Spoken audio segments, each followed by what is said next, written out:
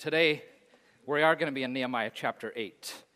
Nehemiah chapter 8. Before we get there, I hope you brought your booklet. I know we've had a 2-week intermission where we focus on God's mission to the nations, but I hope you brought that. This is a really significant text today with some really great stuff in it.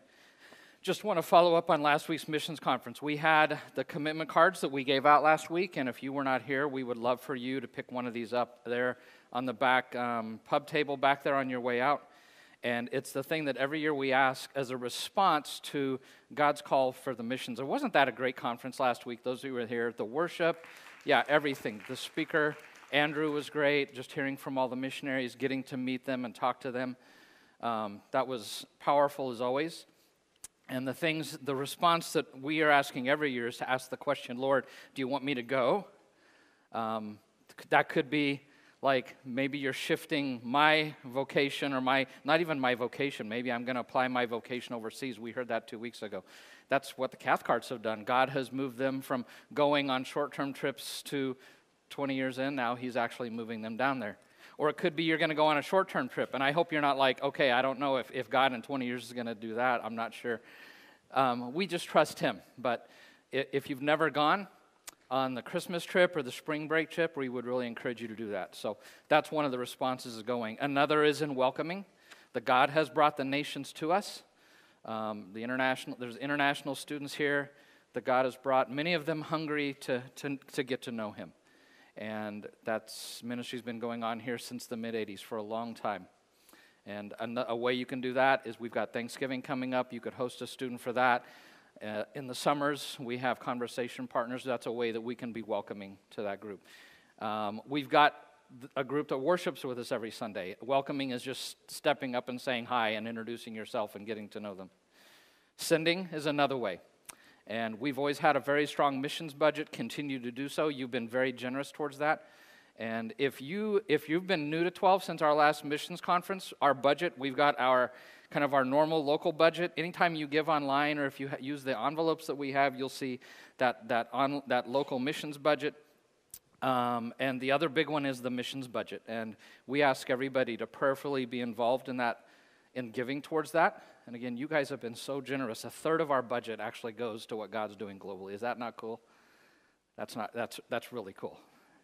And also by adopting a missionary, picking maybe somebody you've heard or you met last week, and I want to specifically get their letter sent to me, and I'm going to pray for them, and I'm going to encourage them. I'm going to occasionally email them back. They're missionaries. When I get their prayer letter, I usually email back a response from something they've said, a way to encourage them or a way I'm praying for them.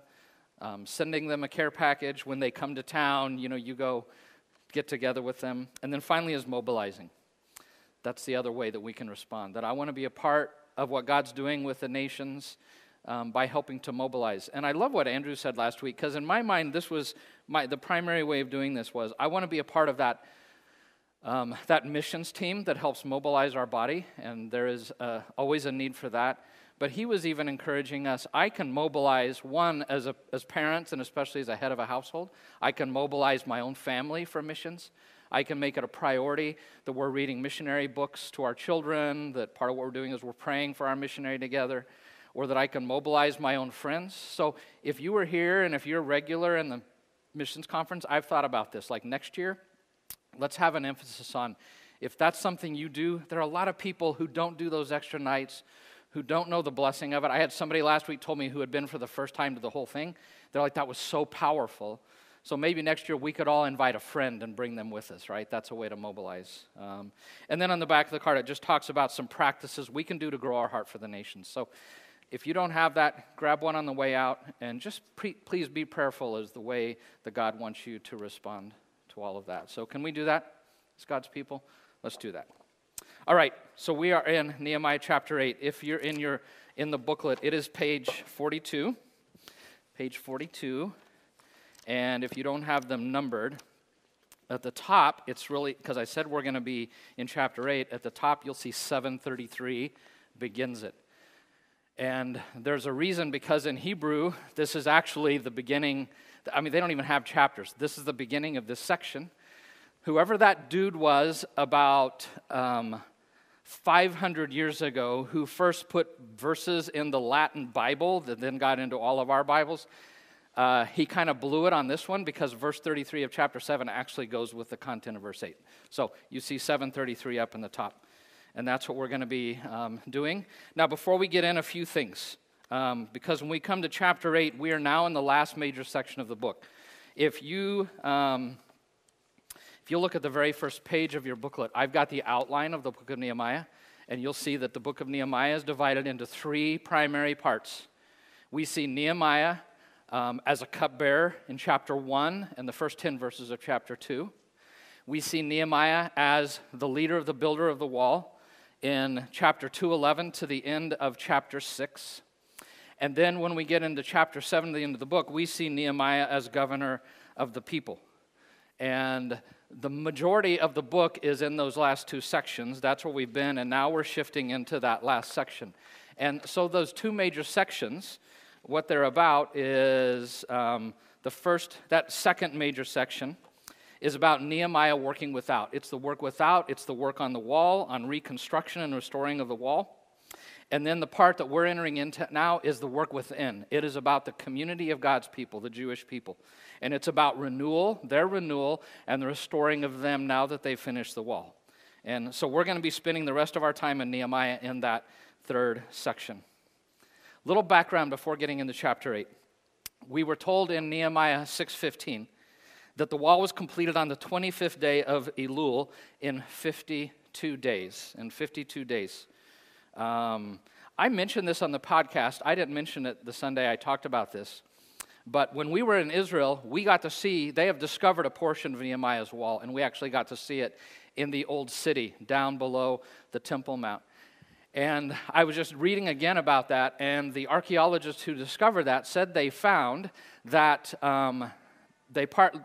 that the wall was completed in 52 days was an amazing task. If you remember, like 1.5 miles circumference, 15 feet high. It was a big deal. All the stone had been tumbled down. They found that whoever built that part of the wall, it was good, but they could tell it was done quickly, and it wasn't done as well as a wall is usually done. I mean, if you remember, they had perfume makers and they had the pastors who were building the wall, so it makes sense that it wasn't super great, right? But it did what it was supposed to. And so they finished in the month of Elul, and I want to show you, it's kind of hard to see, but the month of Elul is down here. It's the 6th month when the wall was completed. I just want to retrace his steps to this point, because first he heard about the condition of Jerusalem, and he began praying that God would send him in the month of Kislev over here. And then he prayed, if you remember, for 4 months, and then in the month of Nisan, God gave him the opportunity to share his heart with the king, King Artaxerxes, who then sent him in the month of Nisan.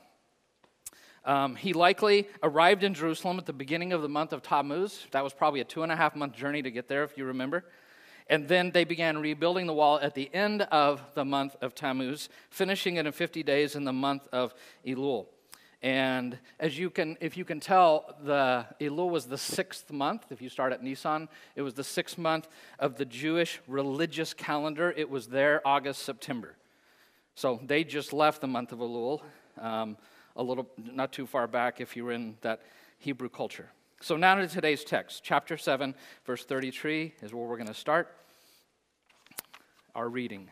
And again, I'm going to pump the brakes some, but I think you're used to it by now. So chapter 7, verse 33. When the 7th month came and the Israelites had settled in their towns, and I'm going to stop right there, okay? Because there's two important things immediately in this first verse that's important. The second is, it says the Israelites had settled in their towns.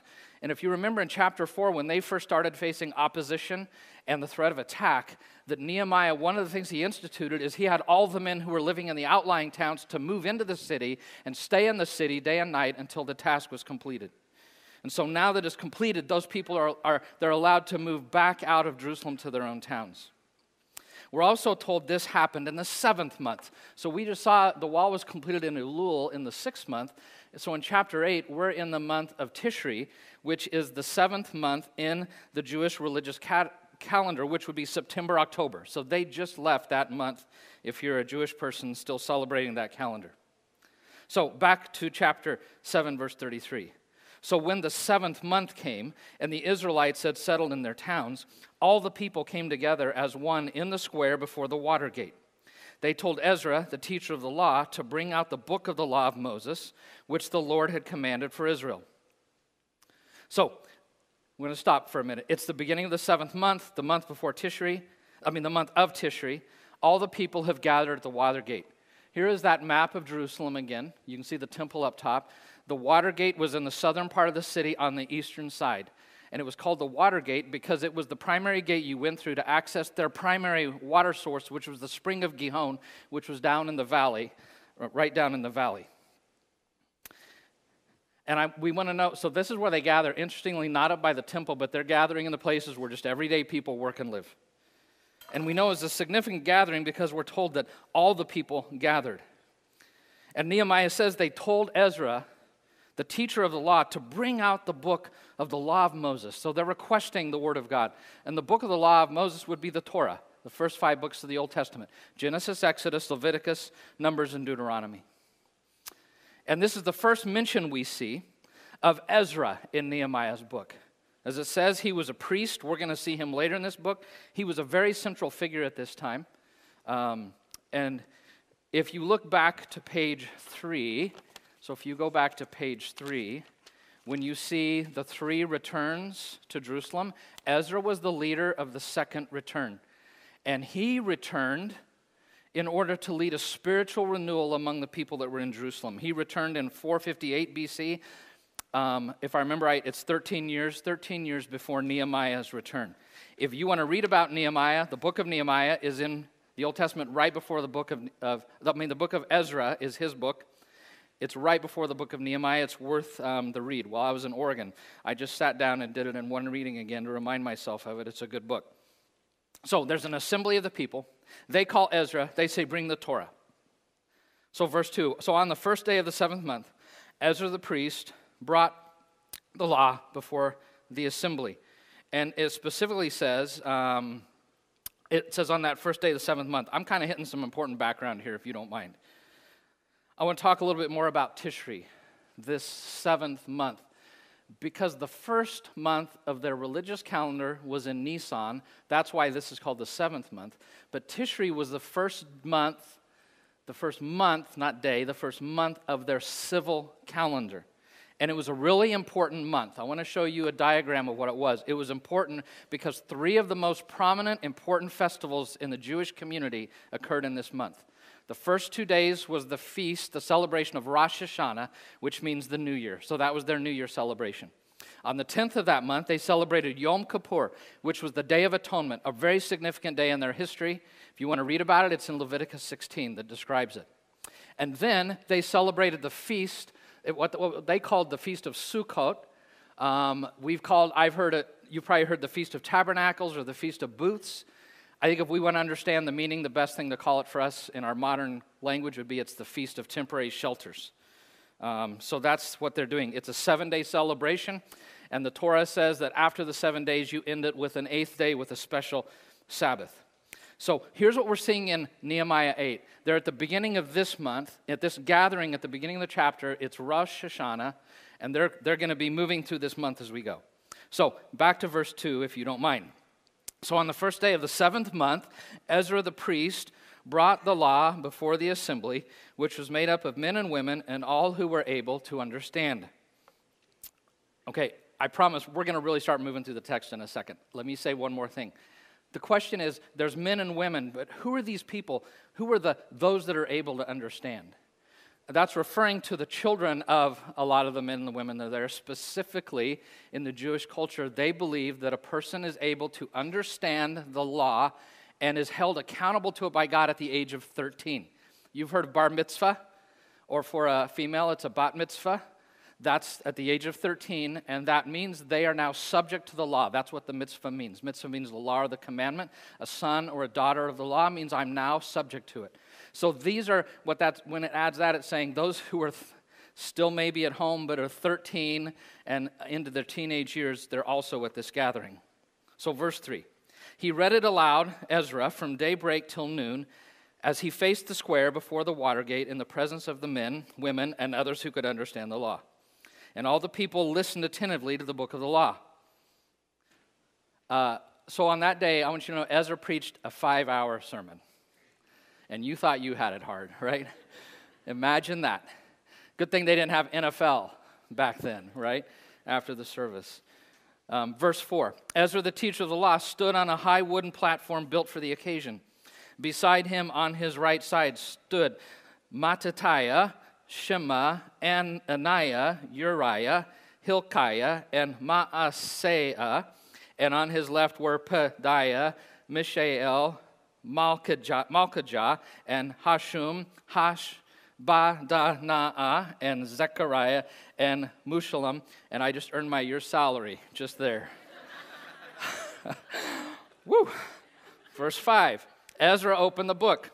All the people could see him because he was standing above them. And as he opened it, the people all stood up. That's why frequently when we publicly read the word, we stand, okay?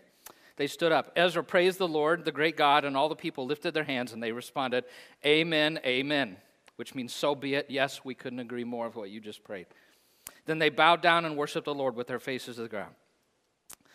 The Levites, and here's where I get my December bonus. Actually, I don't get it in December, that's fine. The Levites, Jeshua, Bani, Sherebiah, Jamin, Akub, Shabbathai, Hodiah, Maaseiah, Kalita, Azariah, Jozabad, Hanan, and Pelaiah instructed the people in the law while the people were standing there. They read from the book of the law, making it clear, giving the meaning so that the people understood what was being read. I got to take a breath after that. In 1 Corinthians 12:28 and in Ephesians chapter 4, verse 11, Paul talks about that he has given the church, people, men, women, people with the teaching gift, okay, with the teaching gift. A gift that exists essentially the same function that we just saw in verse 7, right? So I'm gonna restate verse 7, kind of in modern terms. So they read from the Bible, occasionally slamming on the brakes, right? Making it clear, giving the meaning so that the people understood what was being read. That's the purpose of a teaching gift. Verse 9, then Nehemiah the governor, and this is where we learn that among other things, when Artaxerxes sent him with letters, one of the letters was appointing him as governor of Judah, okay? So then Nehemiah the governor, Ezra the priest and teacher of the law, and the Levites who were instructing the people said to them all, this day is holy to the Lord your God. Do not mourn or weep, for all the people had been weeping as they listened to the words of the law. Nehemiah said, go and enjoy choice food and sweet drinks, and send some of those who have nothing prepared. This day is holy to our Lord. Do not grieve, for the joy of the Lord is your strength. The Levites calmed all the people, saying, be still, for this is a holy day. Do not grieve. Then all the people went away to eat and drink, to send portions of food, and to celebrate with great joy, because they now understood the words that had been made known to them. So the teaching ministry was effective. They're celebrating. Verse 13. On the second day of the month, so it's the second day of Rosh Hashanah, the heads of all the families, along with the priests and the Levites, gathered around Ezra, the teacher, to give attention to the words of the law. They found written in the law, which the Lord had commanded through Moses, that the Israelites were to live in temporary shelters during the festival of the seventh month, and that they should proclaim this word and spread it throughout their towns and in Jerusalem. Go out into the hill country, bring back branches from olive and wild olive trees, and from myrtles, palms, and shade trees to make temporary shelters, as it is written. So as they're reading this, they come to the remembrance that in the Torah, that in this month is the feast of temporary shelters of Sukkot, and that it's only 2 weeks away, and so the people are like, we've got to go out and prepare for this and to gather things. And so they did, to get everything they needed in on that 15th day of the month. So verse 16 skips ahead to that day. So the people went out and brought back branches and built themselves temporary shelters on their own roofs, in their courtyards, in the courts of the house of God, in the square by the water gate, and the one by the gate of Ephraim. The whole company that returned from exile built shelters and lived in them. Then we're told this: from the days of Joshua son of Nun until that day, the Israelites had not celebrated it like this. Let me say just a very brief thing. It doesn't mean they had never celebrated it before. We know from the book of Ezra they'd been celebrating it before, okay? But they had never celebrated with this level of gusto. That's what he's saying. Now, the last sentence of verse 17. And their joy was very great. I'd like for you to put a box around that. Their joy was very great.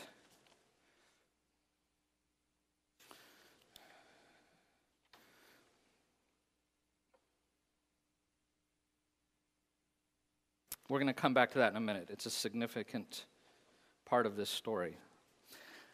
Let me tell you about this feast. So they're celebrating this feast of Sukkot, of temporary shelters. Exodus 23, 14 to 19, tells us of the three primary festivals that the Jewish people celebrated as a pilgrimage festival to Jerusalem that all the men were required to attend. And it was Passover in the month of Nisan, the first month of their religious calendar. It was Pentecost 50 days later, or the Feast of Weeks, it is called. Passover celebrated the deliverance from Egypt, out of Egypt, their bondage. The Feast of Pentecost celebrated the giving of the Torah on Mount Sinai. And then the third pilgrimage feast was this temporary shelters, again, where they would go into Jerusalem. You can read about this feast in more detail in Leviticus 23, 33 to 44. But the feast lasted 7 days, had that special Sabbath tied onto the end of it, the eighth day. That word Sukkot in Hebrew means temporary shelter. So that's why they called it that. And the intent of this festival was to remind the people of God, His provision and taking care of them on their journey from Egypt to the Promised Land. Regarding this feast, here's what it says in Leviticus 23, 42 to 43. Live in temporary shelters for 7 days, so your descendants will know that I had the Israelites live in temporary shelters when I brought them out of Egypt. These shelters were three-sided structures with an open front and roof that was made of leafy branches. As you can see in the image here, I hope it's big enough, kind of him building one. But if you lived in Jerusalem in a home, the tops of their homes were flat, you would have built it up on top of your roof. If you were from outside of Jerusalem coming for this pilgrim festival, you would build your temporary shelter somewhere in the streets or in a courtyard or between buildings. The Jewish people still celebrate this to this day, still build these shelters during this feast. And I want you to know this festival was all about celebration and joy. It was all about rejoicing, which we just saw. I had you mark at the end of verse 17. In fact, the Jewish people called this festival the season of our joy. The season of our joy. And this feast was to celebrate the goodness of God in taking care of them through the wilderness. It celebrated His care for them, how He provided manna, how He gave them water when they needed it, how that He kept their shoes and clothes from wearing out for 40 years. It celebrated His keeping His promise to them to take them to the land. And it also celebrated His presence with them along the way. You can read about that in Exodus 33, that He would be with them. And it celebrated another thing. This was also their fall harvest festival. It was their Thanksgiving holiday, okay? And when you came to Jerusalem with the man at least, but perhaps your family, you would bring the first gathering from your very first harvest, what they called the first fruits, with you, and you would make an offering of it in the temple out of gratitude for God's provision for you. And so this feast was also called by the Jewish people the Feast of Ingathering, because it's the celebration of the harvest. Now, back to the text. Last verse of the chapter, verse 18. Day after day, from the first day to the last, Ezra read from the book of the law of God. They celebrated the festival for 7 days, and on the 8th day, in accordance with the regulation, there was an assembly. So, you see them celebrating it as they were commanded, finishing up on that 8th day. Now, what's the purpose, the point of this chapter? As I've read and thought about it. Again, if you remember, we're shifting now to where Nehemiah and Ezra with him are doing work within the community. It's about renewal of the community, reviving them as the people of God. And if you remember in chapter 6, we learned a really important truth, that to be restored, it's essential that we have a strong base of operations, right? And I talked about that if you're going to do an assault, if you're going to take on Mount Everest, it is essential that you have that base camp that's in support of you. And that's what the community of God's people is to restore, is this is my base camp. And so over the next 4 weeks, as we look at this chapter and several other chapters, we're going to see laid out the essentials of a healthy base camp, what we need this body to be like if we're going to function well as restorers. Some of the foundational, most essential things that we need to be practicing as a church body. And this morning, I want to focus on two of those essentials that I see in chapter 8. The first foundational practice is a commitment to the Word of God. Commitment to the Word of God. I just want to highlight some important things in this chapter related towards their posture towards God's Word. First, they were hungry for the Word of God. Verse 1 says, they told Ezra, the teacher of the law, to bring out the book of the law of Moses. They initiated him doing that. And then we're told in verse 5 that he opened the book. So they've completed the wall, they've done this great work, and the first thing they're wanting is they're like, we want to hear teaching from the Word of God. They were hungry for it. Second, they were not only hungry, but they were instructed in the Word. Look at the first words of verse 3. It says he read it aloud. We see in verse 8 that they read from the book of the law of God. But it gets even better. Look at verses 7 to 9. Here's where I really want you to break your pen out. The Levites, and forgive me, but I'm not going to read all those names again, okay? The Levites instructed the people, circle those three words, instructed the people in the law while the people were standing there. Verse 8, they read from the book of the law, making it clear, circle those three words, making it clear, and giving the meaning, circle those three words, giving the meaning, so that the people understood what was being read, and underline that word, understood. Verse 9, then Nehemiah the governor, Ezra the priest and teacher of the law, and the Levites who were instructing the people, circle that word, instructing, the second time we've seen that word in these verses. And then look at verse 12. Then all the people went away to eat and to drink, to send portions of food, to celebrate with great joy, with great joy, because they now understood the words that had been made known to them. And so underline those words, they now understood. They now understood. So the purpose of all this instruction, the teaching, is that the people would understand the role. Again, that's the role of a gifted teacher. And that's what happened. They understood. But even more important is the next thing I see in the text, and that is this. They were attentive to the word. They not only were hungry for it and instructed in it, but they were attentive. I mean, in verse 9, it says, all the people had been weeping as they listened to the words of the law. Underline that word listened in verse 9. They had been weeping as they listened to the words of the law. Look at the last sentence of verse 3. All the people listened attentively to the book of the law. Underline, listened attentively. And now look at verse 13. On the second day of the month, the heads of all the families, along with the priests and the Levites, gathered around Ezra, the teacher, to give attention to the words of the law. So underline, to give attention. So I love this about these people, that they're attentive to the word. They leaned into it. They listened carefully to it. They came to the law of God, to the Torah, wanting to learn with their head, but they wanted it to impact their hearts, right? They wanted it to go not just from here, but they wanted to experience God through it, to be changed by it. So they were longing for it. But there's one final thing that capped it all off. They were not only attentive to his word, but they were responsive to it, right? They were responsive. They were obedient to the word. If you look at the last 5 verses of the chapter, verses 14 to 18, it says, they found written in the law, which the Lord had commanded through Moses, that the Israelites were to live in temporary shelters during the festival of the 7th month, that they should proclaim this word and spread it throughout their towns in Jerusalem. And then we read the challenge that the teachers made to the people. Go out into the hill country, bring back branches from olive and wild olive trees, from myrtle, palms, shade trees, to make temporary shelters, as it is written. Underline that, as it is written. And then verse 16, here's the obedience. So the people went out, underline that. They went out, and they brought back, underline that, branches, and they built, underline built, themselves temporary shelters on their own roofs in their courtyards, in the courts of the house of God, in the square by the water gate, and the one by the gate of Ephraim. The whole company, underline that, the whole company that had returned from the exile built temporary shelters and lived in them. From the days of Joshua, son of Nun, until that day, the Israelites had not celebrated like this, and their joy was very great. And then verse 18, day after day, underline that, day after day. From the first day to the last, Ezra read the book of the law of God.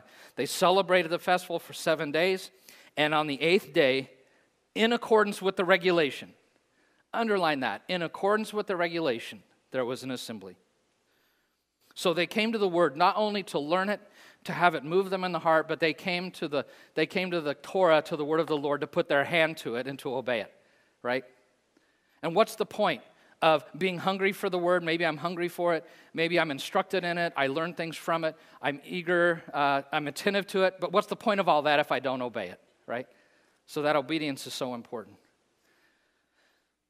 You know, we've already seen in the first 6 chapters that Nehemiah was a man of the word of God. Have we not seen that? That he was a man of the word. But not just him, Ezra was a man of the word. In the book of Ezra, chapter 7, verse 10, it says this. Ezra had devoted himself. I love that word. He had devoted himself to the study and observance of the law of the Lord and to teaching its decrees and laws in Israel. So much like their leader, governor Nehemiah, much like Ezra, their leader priest, the people were developing a hunger and a desire to make the Word of God central to who they were. And 12, I don't need to tell you this. The Word of God needs to be central to who we are. It's an essential for us to be a healthy base camp. We should be people who are, let me bring this up here. We should be people who are daily in the Word, in such a way that the Word of God would be in us. Not just in the Word, but we want it to be in us. That's why Paul says in Colossians 3:16, to let the Word of Christ dwell in you richly, right? We want it to be in us. The Word of God is to be the primary voice in our lives, not our culture, not my opinion, not my experience, right? Not my tradition, but the Word of God alone. It's to be the guiding principle of our belief and practice, and that is our commitment at 12th, I want you to know. And that's why every Sunday morning we say that we long to become what kind of community? A biblical community of kingdom people who are joining God in the restoration of all things, one person, one place at a time. And that's the commitment of the spiritual leaders here. But for this to truly take root, it's got to be your commitment, right? It's got to be your commitment to be in the Word of God. And particularly, it's got to be the commitment of a key group of people. So I want you to look at verse 13 again. This is a very significant verse. On the second day of the month, can you read these next few words with me? The heads of all the families. The heads of all the families. I would like you to draw a circle around that. The heads of all the families, along with the priests and the Levites, gathered around Ezra, the teacher, to give attention to the words of the law. So on the second day, it's the heads of the family that show up to give attention. They gathered because they knew that as a head of a household, it was their primary responsibility to be the teachers of the Word of God to their family, to their children, and to their spouse, right? If we want to be a people centered on the Word of God, we have to have families that are centered on the Word of God. Do you know that? We have to have families that are centered on the Word of God. And this won't happen if our heads of household do not take that seriously. We have families with different heads of households. A lot of them are dads. But if you're a head of a household, this applies to you. But I especially want to speak to our dads for just a minute. Heads of household, dads, please hear me. The only way that you're going to lead your children and your wife, your spouse, or if you're just a head of a household that happens to be a woman, the way you're going to lead your children into a life-giving relationship with God through Jesus. And in a relationship with Jesus that's steeped in His Word, is the Word of God has to be central in your life. You have to not only be in it, but the Word of God has to be in you. And if I were to take Wayne Cordero, an illustration he gave, if you were to assume this is a Bible, I mean this is the Word of God. You don't just feed your children this way, and this is a temptation for pastors, by the way. I just have you every night, we're doing something in the Word of God, whether it's a children's Bible or whatever. It can't just be this. It's got to be this.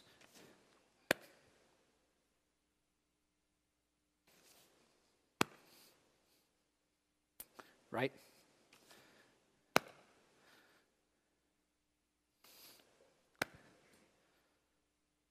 So we've got to be a people of the Word. And our heads of household need to be people of the Word. So enough said on that. I'm going to hit this quick because I want to get to what's a major theme of this chapter. If like Nehemiah, if you devote yourself to the Word of God, you're going to see that it does two things in your life. They're in verses 9 and 10. First, it brings conviction.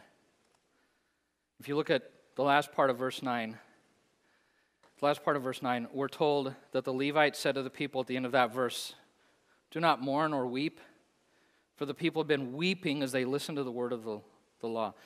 Put a bracket around mourn, a bracket around weep, a bracket around weeping.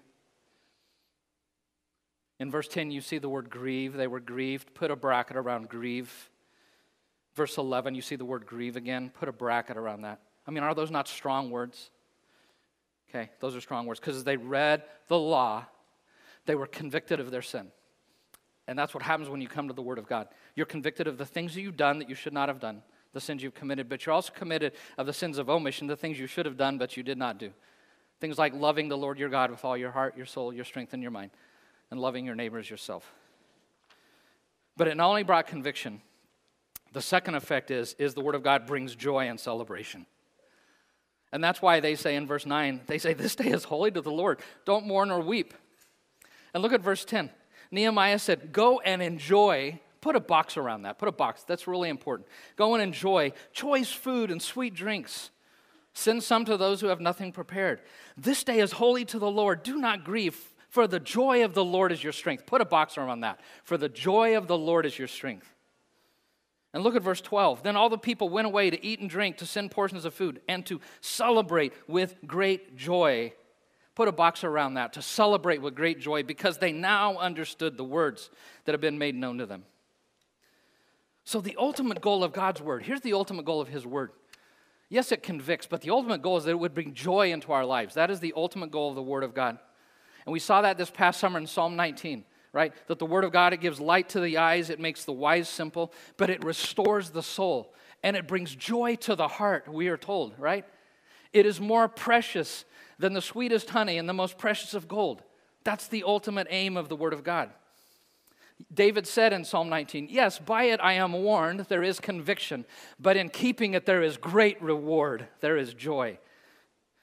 David Powelson said, "The scripture that assesses also blesses."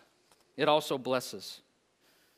And our ultimate experience of scripture ought to be Jeremiah's in chapter 15 and verse 16 of his book, where he said, "When your words came, I ate them. They were my joy and my heart's delight." They were my joy and my heart's delight.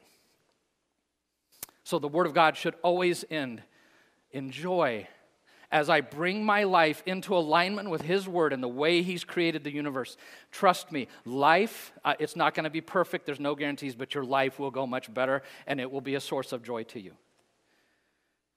And this leads me to the second essential practice of a healthy community: celebration. How many sermons have you heard on that topic? Probably not many. This theme of joy and celebration, I want you to know, it is central to the emphasis of the last half of the chapter. It is central. We've already put a box around enjoy in verse 10. For the joy of the Lord of your strength in verse 10. We've already put a box around celebrate with great joy in verse 12, and a box around and their joy was very great in verse 17. I want to mark one more place, and it's in verse 18. Day after day, from the first day to the last, Ezra read from the book of the law of God. They celebrated the festival for 7 days. Put a box around celebrated and a box around that word festival. They celebrated the festival for 7 days. They had just finished the wall. It is the month of Tishri, the first month of the new civil year, and it was time to celebrate. It was time to celebrate. You find the word festive one time, festival one time in here. Our word festive is related to that, right? Festive. The word celebrate 3 times in this text, verses 12, 17, and 18. So we've already boxed these. And we find the word joy, or a form of it, 4 times in the text. Twice in verse 10, once in verse 12, and once in verse 17. In fact, verse 12 says great joy. Would you circle great joy? I know you've got a box there already, but circle great joy. And then verse 17 says their joy was very great. Circle very great in that box. Do you get the sense that the last half of this chapter was a big party? Do you get that sense? That it was a big celebration? Look at what it says in Deuteronomy 16 about this festival. Be joyful at your festival. For 7 days, celebrate the festival to the Lord your God at the place the Lord will choose. For the Lord your God will bless you in all your harvest and in all your work and in all the work of your hands, and your joy will be complete. Have you ever heard that anywhere, by the way? Your joy will be made complete? Yeah, Jesus in John 15, when he says, if you abide in me, and if you abide in the Father, and if you keep his word, then my joy will be in you, and your joy will be complete. Just almost like an echo of this. Again, this feast of temporary shelters was called by the Hebrew people the season of our joy. Does that not sound like Christmas and Thanksgiving, the holiday season that we're coming into right now? And I want to show you something really significant in this text. And I know because it's repeated 3 times. The first is in the middle of verse 9. We're going to do our first squiggly line. We've not done squigglies at this point. I've been having you do too much in this text. This day is holy to the Lord your God. Do not mourn or weep. Put a squiggly under that. This day is holy to the Lord. Do not mourn or weep. And toward the end of verse 10, this day is holy to the Lord. Do not grieve. Put a squiggly under that. And the end of verse 11, be still, for this is a holy day. Do not grieve. Put a squiggly line under that. I don't know about you, but for a long time, when I thought of holy or holiness, I thought of difficulty and drudgery. That's what I thought. And I think some of that came from the fact that I became a believer in a very legalistic church. I had no conception for a long time that holiness holiness and joy are meant to be bedfellows, not holiness and heaviness. Holiness and joy are meant to be bedfellows. If you take the coin, there it is, if you take the coin that has holiness on one side, what you find on the other side is joy. Thomas Kelly, in his Testament of Devotion, wrote this: the life that intends to be wholly obedient, wholly submissive, wholly listening is astonishing in its completeness. Its joys are ravishing. Its peace profound. That's why that all-important last sentence of verse 10, and especially the powerful concluding phrase we put the box around, this day is holy to our Lord, do not grieve, for the joy of the Lord is your strength. Would you say that with me? For the joy of the Lord is your strength. Put stars by that box. That is so significant. In fact, that is the most quoted verse in the book of Nehemiah. The most quoted verse in the book of Nehemiah. Think about that a minute. The joy of the Lord is your strength. So 12th, joy and celebration is intended by God to be central to the life of the believer. Let me say that again. Joy and celebration is intended to be central to the life of the believer. I already hit Jesus in John 15. In Galatians 5, we're told that one of the fruit of the Spirit is what? Is joy, right? In Philippians 4:4, Paul commands that we rejoice in the Lord. How often? Always.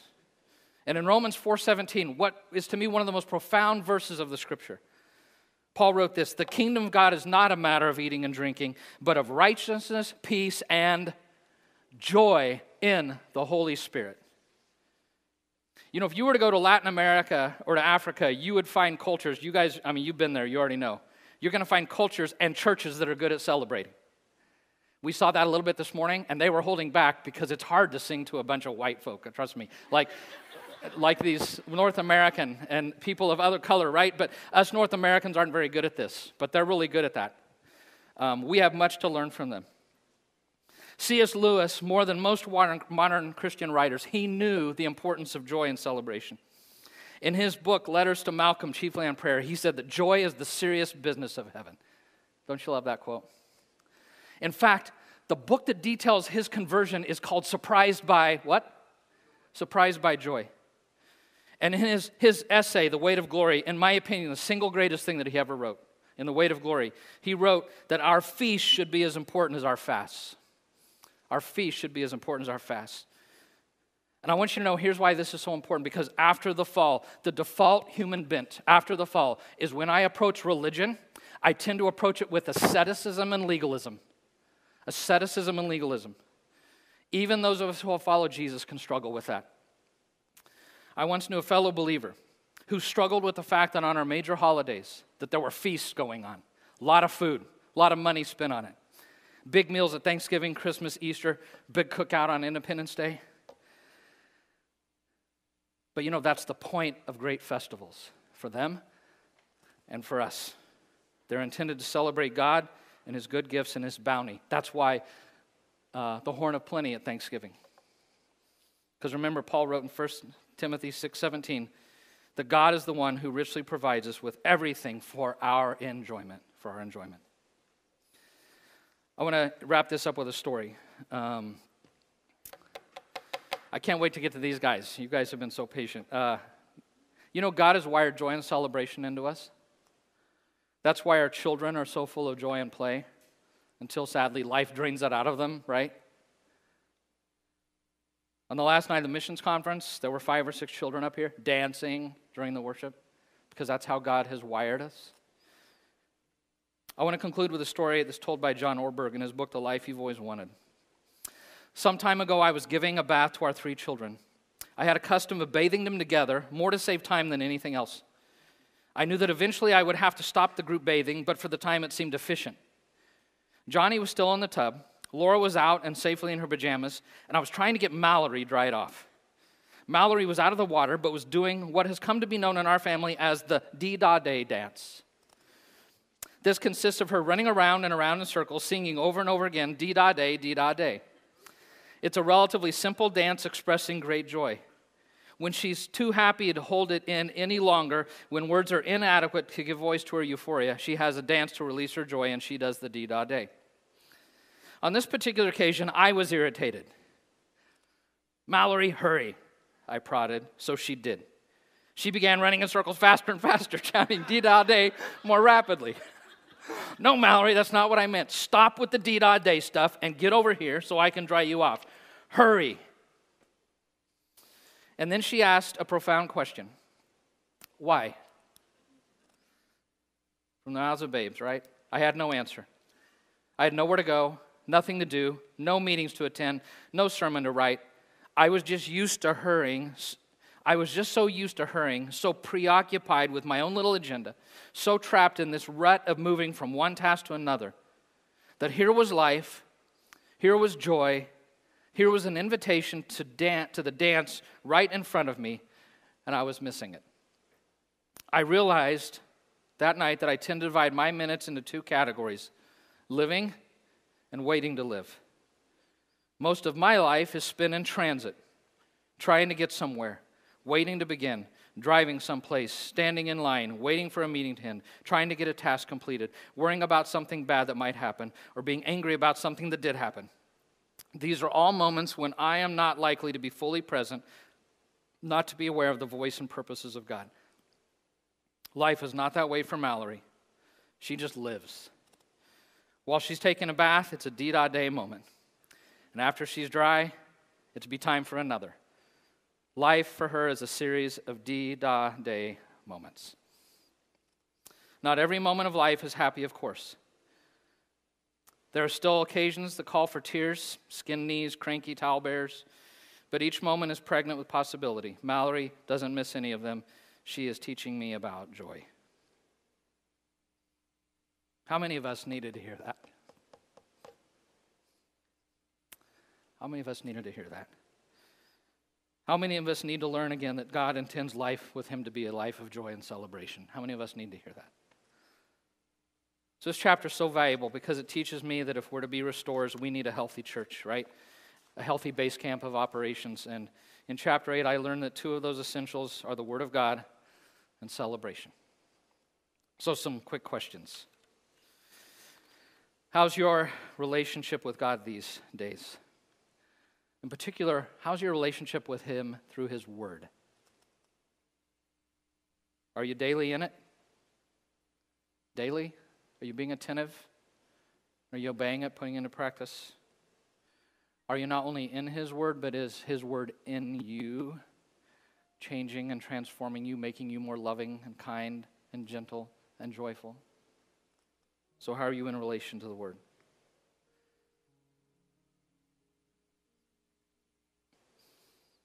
Heads of household, dads in particular, are you taking seriously your role as a spiritual leader in your home? If you were to give yourself a grade on that, what grade would you give yourself?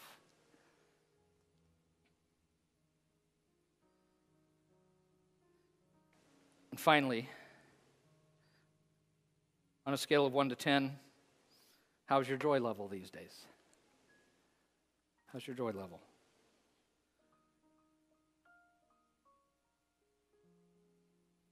In your Christian life, do you experientially get verse 10, that the joy of the Lord is my strength? Do you get that in your gut? Or are you like, I'm actually pretty joyless right now? Do you know how to celebrate, how to really celebrate? To enjoy the good things God has given you, to be grateful. So, quick application. I think the first obvious is daily get in God's Word, so His Word gets in you. Heads of household, you get in the Word of God, so it's in you, so you can be the primary one leading your family into the ways of God. Right? And let's learn to celebrate. It's so easy when you're an adult to take yourself and life so seriously. Trust me, I know this. So get out and play more. Today's going to be a great day. Get outside and go play, okay? Father, thank you for this day that we could actually look into this text and see not only is your word to be central in our lives, but Lord, you want us to be a people who celebrate and have joy. And I can be so serious. Help me, help all of us to learn that and to learn what it means to really celebrate you and to live a joyful life, because people need to see that.